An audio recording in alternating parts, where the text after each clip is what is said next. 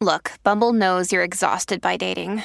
All the must not take yourself too seriously and 6'1" since that matters. And what do I even say other than hey? Well, that's why they're introducing an all-new Bumble with exciting features to make compatibility easier, starting the chat better, and dating safer. They've changed, so you don't have to. Download the new Bumble now. When you need mealtime inspiration, it's worth shopping Kroger, where you'll find over 30,000 mouth-watering choices that excite your inner foodie. And no matter what tasty choice you make, you'll enjoy our everyday low prices, plus extra ways to save, like digital coupons worth over $600 each week. You can also save up to $1 off per gallon at the pump with fuel points. More savings and more inspiring flavors make shopping Kroger worth it every time. Kroger, fresh for everyone. Fuel restrictions apply. Welcome to the New Books Network. Hello, everybody, and welcome back to New Books in Science, a podcast channel on the New Books Network. I'm Gary Lilimarenko, doctoral candidate in neuroscience with a focus on biochemistry and molecular biology of neurodegenerative diseases at EPFL in Switzerland, the host of the channel. Today, we'll be talking to Jackie Udry about her new book, Moving Forward: Reflections on Autism, Neurodiversity, Brain Surgery, and Faith. Moving Forward provides a rare glimpse into how sensory and neurological processing affect functioning and thought through the eyes of a professional, parent, a woman who has experienced them firsthand. This book presents an informative, emotional, and empowering account of the challenges and struggles on the road to recovery, as well as the search for understanding, meaning, and faith. Moving Forward will enlighten parents, professionals, and family members to better understand and assist with neurodivergent people whom they work with and love. Well, Jackie, welcome to the show. Good morning, and thank you so much for having me. Oh, it's a pleasure to have you here with us today.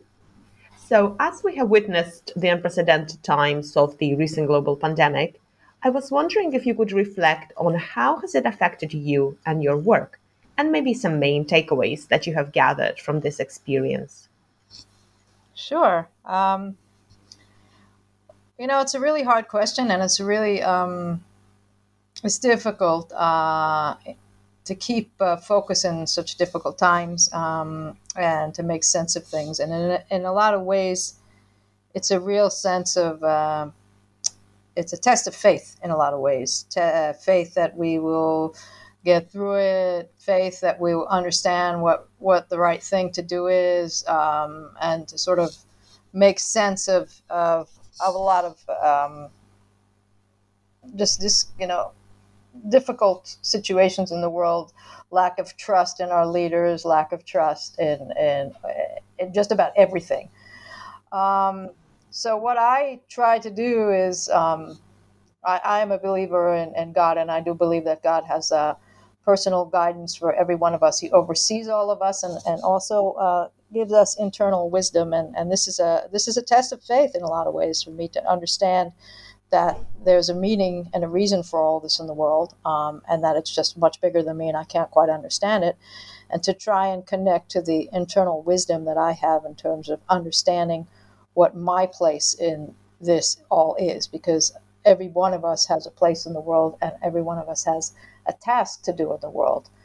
And in writing my book and in thinking and being around people, who are dealing with a lot of fear and a lot of stress, I sort of tried to find my place in the world and come up with, see what I can do in it. And the best I can think is that we all have to try and make the world a better place, and seek out what our personal mission is, and not depend on our leaders to do that for us. We can start within our homes. We can start within our communities. Just open our eyes, take a look around, and see what we have the capability to do in order to help this world get healthier and make this world a better place. Everyone can have a positive influence somewhere and do something, no matter how big or small, and we need to take that into our own control when everything seems so out of control, and start taking action to improve the world. That's sort of what I'm coming from. And the other thing I think is that we really must, trust our instincts. And if something seems off base or wrong for us, even though it's the common trend, that we need to understand why and act upon our internal instincts and wisdom, which is something that guides me all the way through raising my children and the way I lead my life, is to sort of gather as much information as possible and trust my instincts. So can you tell us a little bit more about yourself? Okay, so after college, I moved to Israel, and then I had some children, and my oldest son has autism. So it's sort of my early experience sort of prepared me to assist him along the way, which is an amazing thing. And after that, I spent many years running between treatment for him and trying to work on the side. And I worked a lot of in education and marketing and writing. I did a lot of advocacy for inclusion and parent support groups and things like that. I had a few other kids along the way. And then about 8 years ago, I was diagnosed with a major tumor on my brainstem, and a lot of complicated nerves and essential nerves were involved as well. And it was just a very, very dangerous situation. And I underwent a long and difficult brain surgery. And when I woke up, I found myself sort of neurodivergent in the sense that I experienced a lot of different sensory and organizational issues. And I was in a very different body than my own, the one I'd been familiar with for, 40-something years. And through that, as difficult as the process was that I had to go through healing and recovering, and I, to date, still have the same sort of issues and sensory overload and perceptual difficulties. It gave me a lot of insights to the things that I had observed with my son and with my other neurodivergent children and the children I've worked through over the years, that I thought would be helpful for the world to understand. Because I had not only seen it as a professional, as a parent, but suddenly I was experiencing the things that I'd been observing. And I think that what I learned from the experience were a lot of things that could assist others to understand children with neurodiversity. So that's sort of a bit about me. I really like what you said earlier about finding your personal mission. So your latest book, Moving Forward, would you describe it as your mission?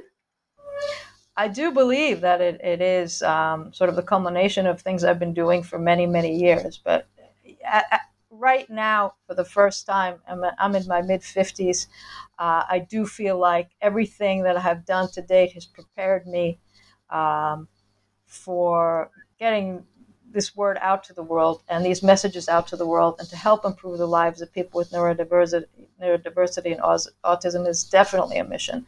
And as so many times, especially when there were difficult times, I didn't quite understand why so many I had so many challenges and I had to go through so many things. I realize now that it was all preparation for this. And if I can get the word out there and improve the lives of even one person through my story, then I've done something that's very significant in the world as far as I'm concerned. And I hope I help a lot more people than that. But I definitely believe that that's where I'm at. Yeah, and it is my mission to try and get the word out and to keep writing and to keep talking to people and meeting people and trying to change the viewpoint that many people have about neurodiversity, about autism, that there are many inaccuracies, and many times people don't realize that we are all different, and at the same time, we're all the same, that we all want to do good things in the world. We all want love. We all want to share. Everyone has their own way of doing things. And sometimes a person has limited physical or cognitive or sensory or whatever they are abilities at that particular moment. But that doesn't mean that inside there's not somebody there that's wanting to do something and connect and love. And if those are the messages that I can help get out there, then I feel that I've done something good in the world, and that's the mission I would like to continue with. All right, so let's have a look at what you cover in your book. So what kind of topics did you want to address? My book is sort of unusual because it covers a number of different things that aren't usually clumped together, let's say in an article or in a book or in something. Most people don't usually talk about neurodiversity or autism and all the sensory processing, sort of a more of a formal sort of technical type of book, and then or handbook type of information that parents that have children that are just diagnosed and they'll be looking for some information. And so I try to put as much of that information in a simple but informative manner, easily readable, but that gives enough information for parents to assist their children. And for professionals to understand that not everything they told them in school is exactly what it's like on the other side. And that they have to look at the person and look beyond the labels and the diagnostics and the definitions. After going through that, the second part has to do with my brain tumor, and it begins on my journey through faith, because faith and hope are the two things that have helped me along the way, and I think those are the two things that give people meaning in life and also give people a reason to keep going forward, keep moving forward. You know, if a doctor says to a person, like a neurologist said to said to us about my son when he was only 4 years old, and he said he will never ever talk. If he hasn't done it by now, that he won't, then he won't. And that's something that takes away a person's hope. And that is a very, very, very dangerous thing to do to a parent who has to treat a child. And then you say, well, if you're never going to get anywhere, then how can I muster the strength to go through what I need to do in order to help him? Because it's never going to work. Now with him, the very next morning, he started saying my name, which was incredible. And that shows where hope and faith are more important than what a doctor is going to say. So I go into that bit about faith, and also after my diagnosis, it helped me to move forward and to give me the strength to go through the adversity that I was facing at the time. And then I go into my diagnosis of brain surgery, brain tumor, and my brain surgery, and then a long journal of healing, which I thought would interest the audience because I tried to tie it back into the things in the beginning of the book, which are neurodiversity and all the different kinds of sensory things and the tools and the lessons that I learned by experiencing things myself and how I tied into things that I'd seen over the years. And then to sort of go on to the next section, which was, about the pandemic and what it all means and where we're all going. It's just sort of, the book is a journey of a search for the mission and what we can learn, and that life is a learning journey, and that we all should have hope and we all should try. And sort of that wrapped the whole thing up. So it's kind of a long and unusual journey, but I think that all the pieces fit together like a puzzle. The pieces of my life suddenly began to make sense, and I discovered my mission, which in fact is why there was a puzzle on the cover of my book.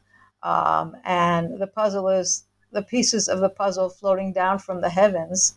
And I'm taking catching them and then trying to figure out where they go. And my son, who happens to be my son on the spectrum, is sitting there playing with this puzzle. But what he's doing is helping me gain understanding and to fit the pieces of life together. And so that sort of explains a little bit about the art on the cover, which some people in the autistic or neurodiverse communities kind of got a bit irate about, because they thought it was that I was an advocate of Autism Speaks or something like that. But I live in Israel and had no idea about any of this stuff until after my book came out. Some people actually from the communities asked me to change the book cover, and I thought about it, but then I realized, wait a minute, this is about the puzzle of my life, and symbolic of what puzzle pieces have meant all through. Is sort of, we're faced with challenges or interesting things, and we try and fit it all together and figure out what we're supposed to do with it. And particularly because my son is the one that he's putting the things together, because I am learning from him, and he is my teacher. And he has helped me to figure out a lot of things and to become a better person. So that's sort of why I haven't changed it at this point. I think that's about covers it. So earlier on, you mentioned really interesting thing that after your brain surgery, you were considering yourself neurodivergent, which is really interesting to me. And I was wondering if you can explain a little bit more what is exactly neurodiversity and how your unique experiences inform your understanding of neurodiversity. Okay. This is I don't think there's any easy answer to the question, but I think basically it boils down to the fact that we all have different minds. We're all different, but not lesser. So if a person's mind or cognition, or it can be any way of thinking, is different than what was decided by the medical communities per se, is the norm, and somebody is not part of that, their brain operates differently, that's considered to be neurodiversity or neurodivergent if you're talking about an individual. What I really think about it is just that we are all different. Even people who aren't per se diagnosed with anything have their own particular way of thinking. So if we come to a more inclusive way of thinking, everyone is different and we all have different minds. Those who do not conform to the typical standard are considered to be neurodiverse or neurodivergent. But I will again say different, but not lesser.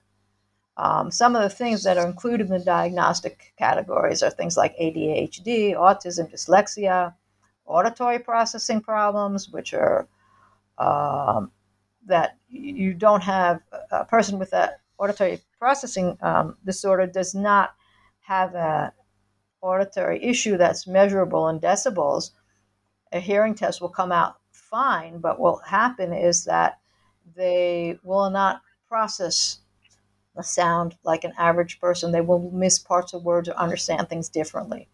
The same thing goes on with sensory processing disorder, where any one of the senses can be affected in that way. So you can get visual processing issues, and one of them is Irlen syndrome, which is a light processing, perceptual and processing problem, where it can mess around with your vision. Your brain doesn't process light or accurately, and then that can be corrected with colored spectral filters. But what it can do is make all kinds of visual. Actually, I had Irlen syndrome after, and my children as well, and after my surgery, and like faces would melt and roads would go up. I'd like suddenly I'd be walking on a straight road and it would look like a hill, and all kinds of insanity. No depth perception, and these are all processing problems. They're all neurological issues, and they are considered to be part of neurodiversity. And there are many more. That's sort of an overview. What I think is really important to understand is that the educational system needs to rethink itself in order to help people with neurodiversity. And once children or people are grown, so does the workplace. They understand that there are ways in schools to accommodate children with neurodiversity. There are interesting ways to teach. There are project-based or problem-based learning situations where kids are more active. They're not sitting still. They're creating. They're doing. In this day and age, there are lots of kinds of assistive devices and accommodations that can be made, which will help alleviate the technical difficulties that the child might have, and enable them to reach by their potential and enjoy learning by leaving their cognitive resources free by eliminating the need for them to compensate or try and figure out, if the words are moving around the page due to dyslexia or Irlen syndrome, then a child is not going to be able to, read. They'll spend so much time trying to figure out what the words are, and then they'll have no working memory left to understand or remember even what they read. So, there are so many ways in school and in the workplace to accommodate people who have neurodiversity. And, if that is done, then it will help children to reach their potential, and then in the workplace reach their potential. Actually, one interesting thing is that the workplace doesn't tend to restrict the use of accommodations like the school system. But the problem is that in the schools, by the time the child has gotten to that point, if they finish school, they have often, in many cases, failed because of these limitations that are really irrelevant and don't enable them to reach their potential. So their self-image, in a lot of ways, is damaged along the way, only because of things that don't matter once you finish school. Like, for example, my sons have the dyslexia and Irlen syndrome, and when they did their language tests, and I don't know what it's like in overseas, but in Israel, when they take language tests, like for history and things like that, they let them use accommodations. But they say, well, if you're taking a Hebrew test, anything to do with language, you have to take it on your own with no accommodations, because they want to make sure you know how to read and write and stuff. But the fact is, if you're testing reading comprehension and the words are moving around the page, then nothing is going to help. You're only testing how severe the dyslexia is or the Irlen syndrome is, not at all testing their knowledge of language. Because if you read to them and you enable them to answer orally, then you find the child knows all the rules and understands everything. So there are things like that are going on, particularly in teaching for the test and the ways the educational system is set up these days, that are really, really damaging for children with neurodiversity. And so much can be done to alleviate these issues and make the environment much more inclusive, and to make it become really a non-issue. Because it's all sort of technical difficulties sitting on different neurology, if you understand what I mean. Am I clear enough? Yes, absolutely. And these are such important issues, even going beyond school as well, when you go to college, Sure. university. Sure. And the workplace. Now, what I've noticed, and which is really wonderful, is since I've written the book, I've been on LinkedIn a lot, and I see there's a huge movement in the workplace now to try and include people with all different kinds of neurodiversity and autism and all different kinds of disabilities, also physical disabilities. But if we're talking neurology at the moment, with neurodiversity in the workplace, and there is a movement and an awareness that's being generated, because people with neurodivergence have talents, and in a lot of cases, once they get beyond their sort of technical issues, a lot of times they have talents that are far superior than the average folks. But they just need to be given the opportunity. The accommodations need to be made, and as they're younger and growing up, they need to be given the skills and opportunity to develop their unique talents, to discover them and develop them. And if they do that, then once they hit the workplace, they can do incredible things. And it's very nice, because there's suddenly there's more awareness, and things are starting to move in the right direction.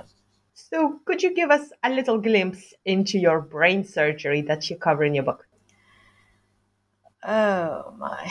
Brain surgery is not a party. I don't recommend it for anybody, but I figured sort of how to deal with it, then might as well learn something from it. Brain surgery is probably one of the most terrifying things anyone could ever experience. When I started feeling like something was going wrong, and I sort of felt like a car that was running out of gas, and all my blood tests and everything else, I would say, no, you're perfect, you're wonderful. And I just kept feeling like something's not right.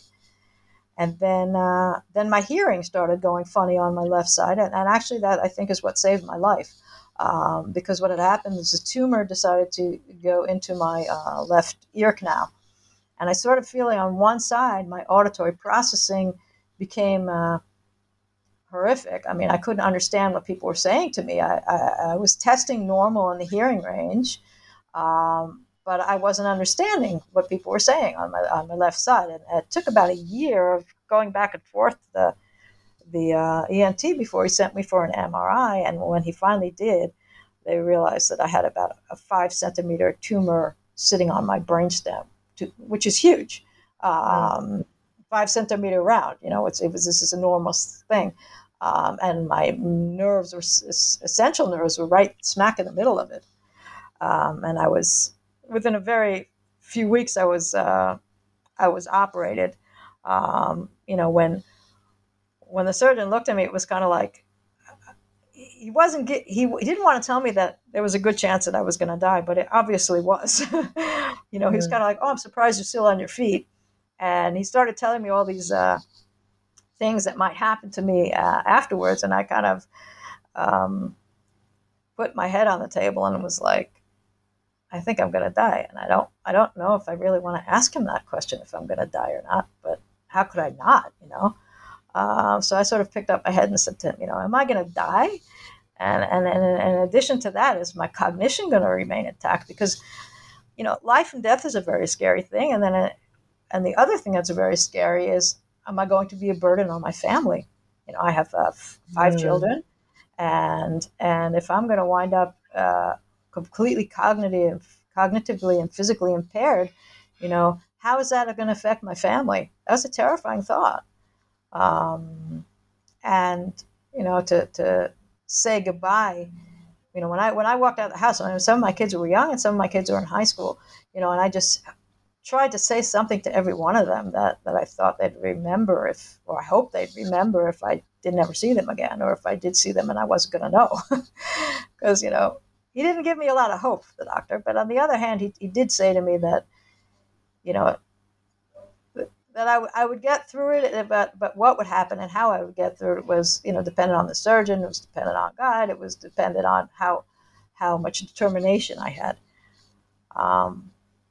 But at the same time, I just sort of had to hug my children and knowing that I may not ever see them again. And that's definitely not a place that's even easy to remember or discuss. And then I went to sleep, and when I woke up, I didn't, first of all, my visual perception went nuts. I couldn't see anything properly. All the lights were, glaring. Everything had halos around it, and my I couldn't really see anything. My vision was really, really, really strange and double, and inconsistent. And my vestibular system was inconsistent, and I couldn't swallow, and I didn't know how to walk, and I didn't know how to coordinate my different sides of my body, and I just had to learn how to do everything over again. I could barely talk, but I could think. Thank God.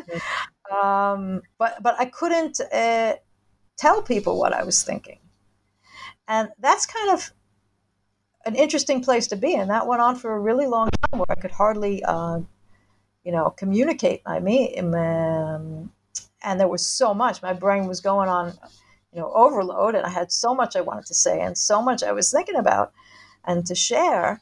But that's a real lesson, because I know that so many people who have communication issues are thinking, and they have no way of sharing that. And that's really a hard place to be.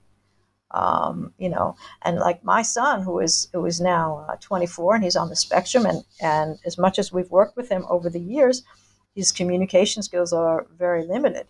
He speaks like a telegram. He'll speak 2 or 3 word sentences, and that's sort of the most you can get out of him. Actually, something very interesting is that we've been doing recently, and maybe might be helpful to others to use, is that WhatsApp, or like a texting app. WhatsApp is very common, has been a lifesaver in the last few months. We've realized that everybody's texting and everybody's using instant messages and pictures and things like that, and that it's very difficult to engage speech, because his motor coordination is off, and mine was off too, and so he's got thoughts stuck in his head, but he can't get them out. But if he's typing them, then he can tell us what he's thinking. The speech is so incredibly difficult to coordinate, and that the finding the tools to help somebody when they're in that situation is very, very, very important. Because if a person can communicate, then it's impossible to understand what's going on in somebody's brain if they don't tell you. You can try and observe, and that's actually a parent's job to do that if you have a child with communication issues. But it's so critical to give them that skill to help them feel more comfortable. Not because I'm judging that, oh, my child can't speak and that's not okay, but it's how can I help them communicate, because everyone wants their needs to be understood. And I totally believe that. And another thing that I understood at that point was that a lot of times professionals and parents and teachers and stuff, they say stuff about a patient or a child next to them that's not necessarily positive, as if they were an object that doesn't understand. And I think one of the most important assumptions people should always assume is to assume competence and understanding. Now, maybe there is no competence or understanding. It could be. But we must assume always that there is understanding and competence. And if there's cognitive things that need to be adjusted for, then, over time, the person working with that person will understand, or living with that person will understand and make those adjustments. But never, ever, ever talk about a child or a person, anything negatively around them, about them, as if they were an object or not there. And that was something that happened to me a lot after my brain surgery. At one point, some neurologist looked at my husband and said, "Oh, was she like this before her surgery?" And I'm thinking, I understand everything. I don't have a cognitive impairment, and that I can't engage my brain or to tell my mouth to move at this point, or that you've pumped me so full of steroids and my body is, like shaking, and anything that does come out of my mouth is not particularly nice. That's not because that's me inside. That's because of what's going on and my technical difficulties. And do not, I can't describe how something like that feels. And I think about how many times that happens when, I would go into a doctor's office with my son and they would say stuff like, "Oh, what's his diagnosis? What's with him? Oh, he's never going to talk about it." And he's sitting there. He's going to hear this stuff. And what if he understands it all? How is he going to feel? And if that experience is something I want to share, so that people will, to generate awareness that people need to be really super careful about that. And not many professionals even, and certainly parents, that's something people tend to miss out. They assume that if a person can't talk, they don't understand. Oh, I'm really glad that you have made this distinction. So basically it's a comprehension, and then having the machinery to verbalize it that might be faulty, isn't it? Absolutely. And that there is a person inside there that sometimes sensory stuff is so overwhelming. I have had that happen. Or sometimes a body can go on strike and just say, go to hell. I mean, I went to I made the mistake of going to a school performance. I felt so sad. It's a couple years after my surgery, and I'm supposed to start looking okay. I'm walking with a cane, and my kids graduating school, and they had put on the performance at the end of the year. And I said, okay, I'm gonna try and brave this one, right? So I go thinking I'm okay, and then I get totally overwhelmed by the flashing lights and the loud music and the distorted music and the crowds of people and total sensory overload. And what happened at that point was my body totally shut down. I tried to walk and I couldn't. I couldn't make sense of anything, and I couldn't make my body move. It was just saying, go to hell. What did you do to me? Or it would tremor or do all these crazy things, or I have to bounce my knee a couple of times to help me walk and things like that. And I think about things I hear about, kids on the spectrum, that they have a total, complete meltdown before they walk into a shopping mall, or they won't go in, into a wedding or any kind of thing, they'll freak out, and parents will say, I don't know what's wrong with them and why they're doing these things. It's so difficult. Or a supermarket, the lights in the supermarket. And then I had all this stuff happen to me, and I get it. I totally get it. I understand them. They're right. It's terrifying. It's horrifying. You feel like you're in the middle of a war zone, from the simplest things sometimes. And so from that situation, the things that I learned are that when a person is having distorted sensory perception or processing or sensory overload, the only thing that can help them is, first of all, they're to try and find for each sense the tool that makes it more efficient or compensate. So I have Earlin spectral filters, and they actually enabled me to walk out the door. Before that, I wasn't particularly mobile, and I also my vestibular system, which requires visual input and auditory, from the vestibular nerve, which is in your ear, to talk to each other. And because my visual perception was so completely off, my balance went completely off. So Earlin filters, once I sorted that out, I was actually got my balance to be almost normal if I'm not tired. But to look for those tools, so whether it be noise reducing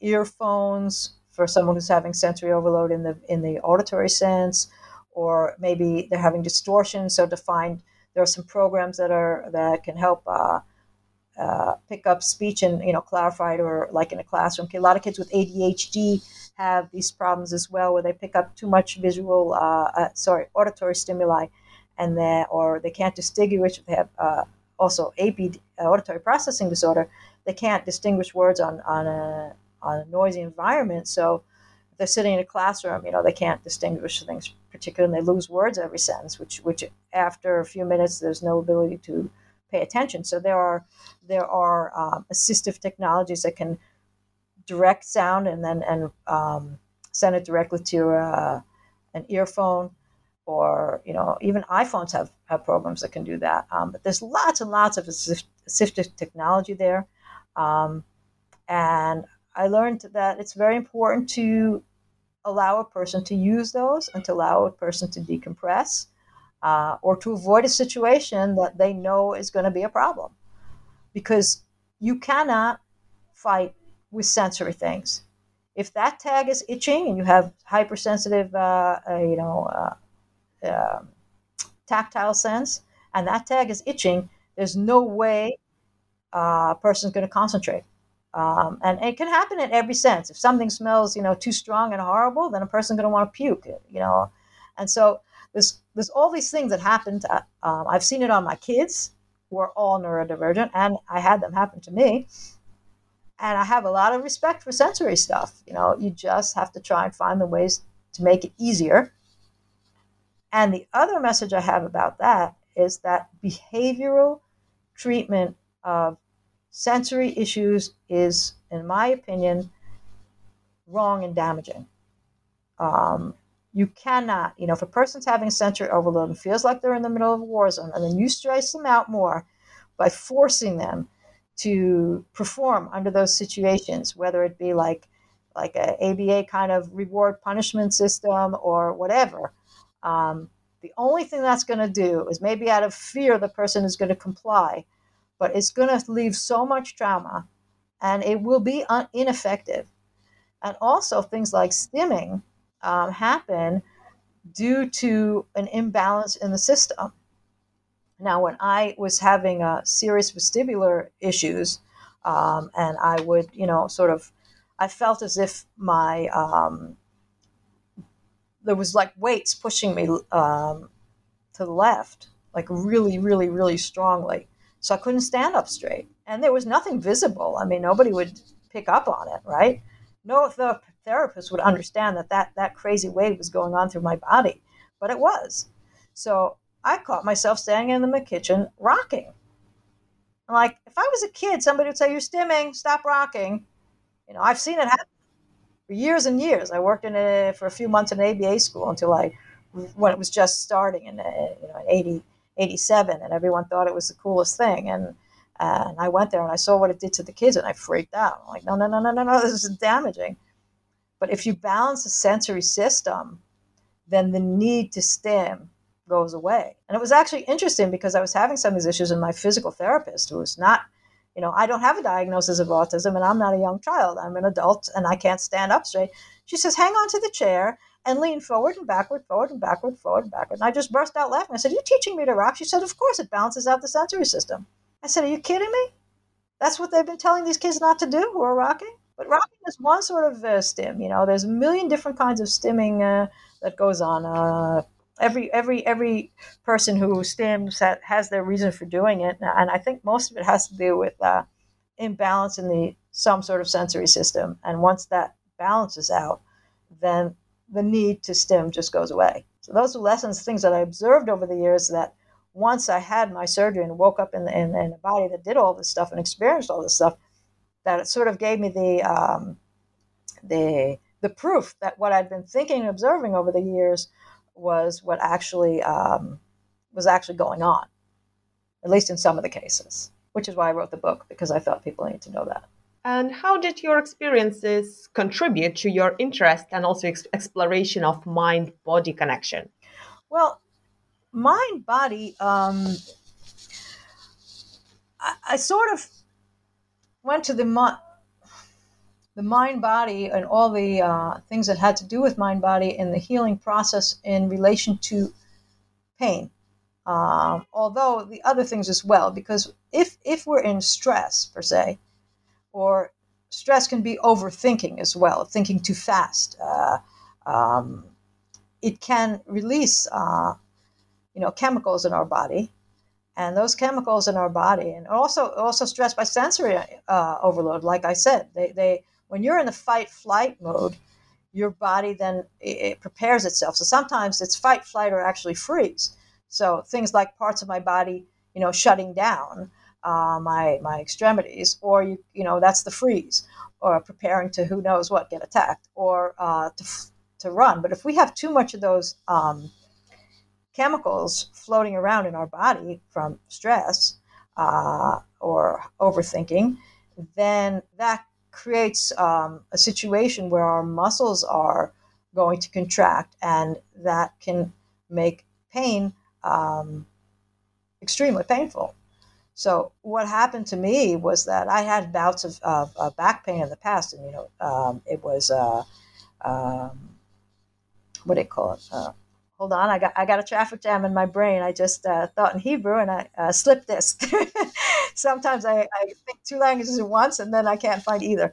So I had been diagnosed with a slip disc, and I was in extreme pain, and I tried all the standard treatments and the non-traditional treatments, and I was in a terrible state. I mean, it would take me like 45 minutes to get out of bed in the morning, and I was limping and all this other stuff. And then at the time, a professor had been treating my son, said to me, read this book, and if you take it seriously, it's going to help you. And if not, you're going to, stay in the situation. And it was a book by John Sarno. And he talks about mind, body. And I had part of the things he talks about I agree with, and part of them not. Because he attributed a lot of things to rage, and I do agree that anger or rage can be part of it, but I think it's just general overthinking. Actually, Hannah Studley, she's someone I've met recently, come across her work, and she talks about that as well. And she wrote a book called Painless, which I found pretty interesting. But she also stresses the overthinking part of it, and you're worrying and you're overthinking and then it's sort of, I discovered that whatever natural areas of my body are problematic, whether my brain or after my surgery, it was my shoulder and this sort of cerebral spinal fluid leak that I have into my neck, that sometimes is puffs out and sometimes goes into my head and creates pressure. It's not a fun thing. But I was in incredible pain all the time. I mean, and I refused to take painkillers because I figured, I would take like Tylenol kind of thing. But other than that, I didn't want to get into the whole addiction thing. And I also didn't know how it would affect me with my crazy neurology. So I didn't go anywhere near all those painkillers that the doctors were trying to give me all the time. I just sort of would take Tylenol that was sort of takes the edge off the knife that was always there. The knife wouldn't spin, and if I behaved myself, I could sort of get through the day. But once I realized that I'd sort of been fooled, because years before with the back pain, and I did take the book seriously, and I realized that it was coming from my brain, my slip disc suddenly stopped hurting with no treatment. And I was fine for all those years until after my brain surgery. And then about a year or two after my surgery, I was still in terrible pain all the time. Suddenly a light bulb went off in my head, and I said, wait a minute.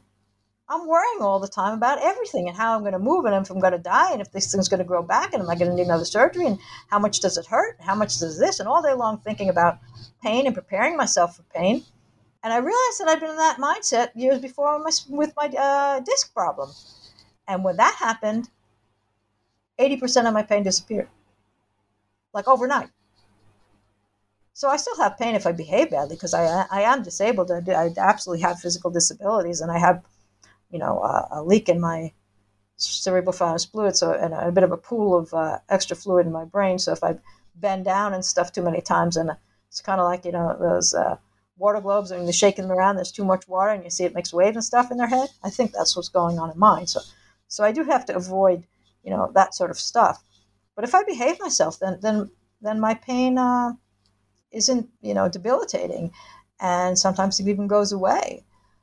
And I think the more we're involved with our bodies and our minds and thinking about pain, then the more unhealthy we are and the worse the pain gets. And I think that really has to do with it, overthinking and paying attention to it. And if you say, okay, it exists, but I don't care, I have better things to do with my day than worry about my pain. I'm going to do something. And basically, the more we're out of our bodies and ourselves, and the more we do good for the world and others, of course, compensate when one needs to in terms of physical, not to do stuff that your body can't do, but to sort of get occupied with things that are more productive and less worrying about what's going to happen. And less worrying about what's going on in the body, then the pain just goes away because you're busy with other stuff and it's not interesting anymore. And the more involved we get with the pain, the worse it's going to get. That's sort of my take on mind body. So thinking about the big picture, what are the implications of raising awareness and including neurodivergent individuals in our wider society? I think that society is, a tapestry, a beautiful colored tapestry, and everybody and everything has a part of it. And like I said in the beginning, we all are divine individuals, and we all have a unique mission and gift. So if we eliminate inclusion and keep people with neurodiversity or any other disability, anyone who's different, whether it be physically or cognitively or neurologically, or even, race or whatever, anyone who's different from us, if we sort of exclude them from our community or our circles, then we're at a loss. Every person is born and comes to this world with something to do here. And even if a person is limited in their ability to tell you or to show you, just being around that person changes you. I mean, my son, who's not that verbal, has taught everyone around him, everywhere he's gone, to be much better humans, because he has never, ever told a lie. He has never, ever hurt anyone intentionally. He struggles and continues and does his best all the time. He progresses at his own pace, which is very different from everybody else's. But he keeps moving forward, and people watch him and learn to be better people. So even if a person doesn't seem like, they're Mr. Super Talent with whatever, expectations that society has, he has something to offer that nobody else can. And therefore, society needs to do everything to help each person discover their particular talents and be part of society.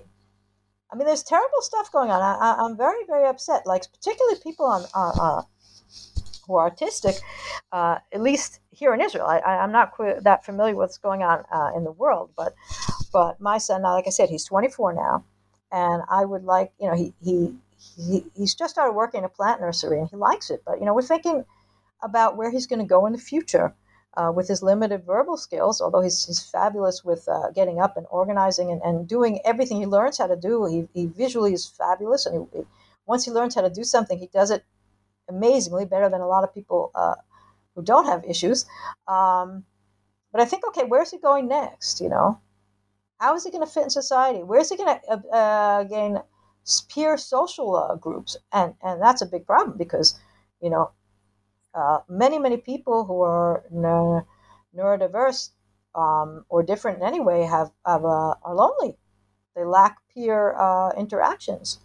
And actually in the workplace, I think that, or in schools, if they would enable them to do projects as opposed to having everyone sit and do, testing all day, but to do stuff together, everyone would realize what each person's talents are and then use them to help society to progress and advance. And a lot of the programs here in Israel, if you want something for work or living situations, they tend to take people on the spectrum and clump them all together. Oh, there's a great new project. Everyone's autistic. Go. We'll give them everything. And I'm thinking, why is that great new project? Why? Would they say that about okay, we will take all the people who are blind and we will have them work in one place, Well, why shouldn't someone who's blind be able to be part of the general society? Now that more people who are blind and deaf are part of society. But now I see them taking all these people who are autistic and putting them in housing for autistic and work situation people with autism and stuff. I'm thinking, why? The same way that society has made place for people with wheelchairs or people with other types of cognitive disabilities, people who are different, who are neurodivergent, should be able to find a place in society as a whole, and society has to work hard to make those accommodations to enable everyone to show their gift. And I guarantee you, everybody has something that they can do and contribute in society. And it's a terrible loss to isolate or separate people into different groups and not make those accommodations. That's sort of what I think. Oh, very well put. So, what discoveries along your journey to writing your book moving forward surprised you the most? Actually, I've been thinking about so many years. The professor I wrote about him in my book, also sort of dedicated it to him. He told me right after my surgery that I should start writing because one day I'm going to need it. And he was right. But all the journals that I had written and the things that I've been thinking about along the way, and I had stuff sort of stored around on my computer for many years, and for many, many years, especially because I used to run groups for parents, support groups, and facilitate inclusion and things like that. So they've been saying, write a book, write a book, write a book, write a book. And, I kept saying, yeah, leaving it in my computer. And then sort of sitting around during the pandemic and thinking, I really need to do something to help make this world a better place. And sort of, I said, okay, I'm going to just try. I'm going to sit down. I'm going to take all these things and compile them, and let's see what happens. And what I was amazed is, it took about 2 months, I'd say, to go through it, write all the new parts and compile and edit all the older things, and then start, find an editor and start working. But the process, it was sort of all ready in my brain, and I kind of just spewed it out. And I didn't expect that to happen. And that following that dream and saying, okay, I can do this. And it was how easy it is to self-publish a book. It's just really easy. You just have to find a good editor and, a designer, and then go on Amazon. And you don't have to wait for a publisher to say if they like what you have to say or to try to change your messaging if they don't like what you have to say. I didn't want my message messed with. I say some things that I know are controversial, particularly because I know things like ABA are so popular, and I know that the community of the autistic community is absolutely, thank God, raising an outcry about how damaging that can be. But I know a lot of people might get angry with me or to go against such a huge industry that makes so much money to say what you're doing is wrong. I don't know how many publishers would jump on the bandwagon and say, "Oh, okay, yeah, you can publish that with me."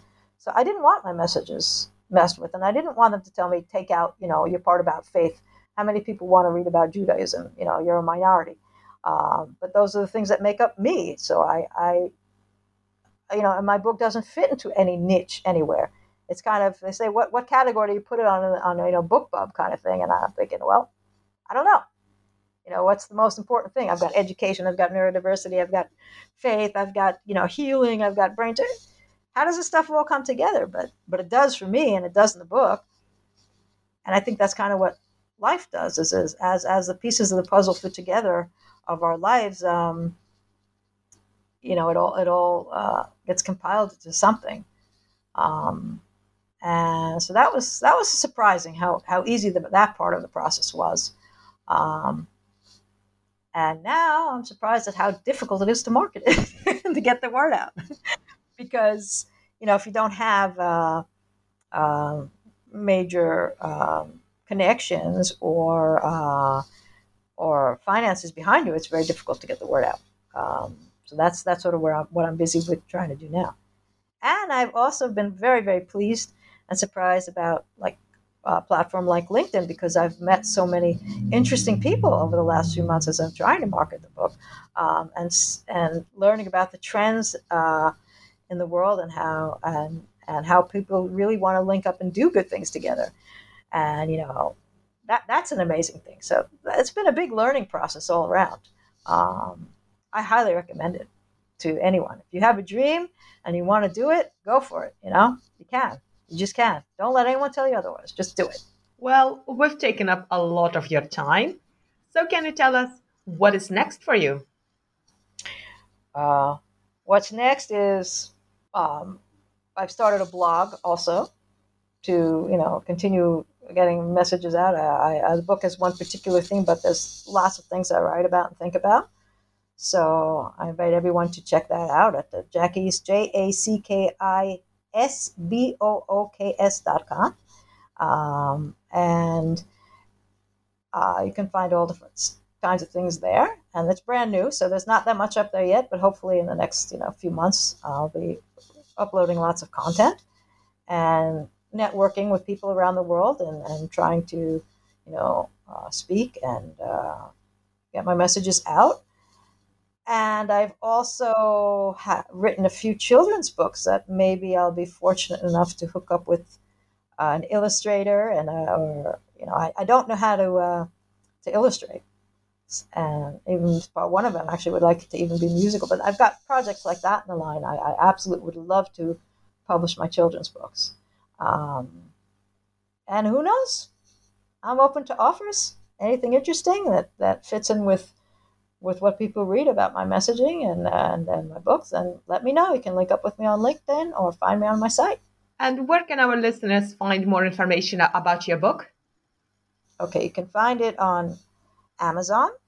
It's Moving Forward, Reflections on Autism, Neurodiversity, Brain Surgery, and Faith. And you can also go to my site, like I just said, www.jackiesbooks, JACKISBOOKS.com. There's information about my book and my blog on my site. Or you can find me on LinkedIn, Jackie Edry. There's no E on my name. My parents wanted me to be unique. See, they're responsible for this. They started from the time I was young and spelled my name JACKI. My last name is EDRY. So I could never, ever buy a T-shirt with the name Jackie on it because no one else spells it like me. Well, Jackie, thank you so much for joining me today and for this insightful discussion. And thank you so much for the opportunity. I greatly appreciate it, and I look forward to speaking with you more. And who knows, maybe we can do something interesting together.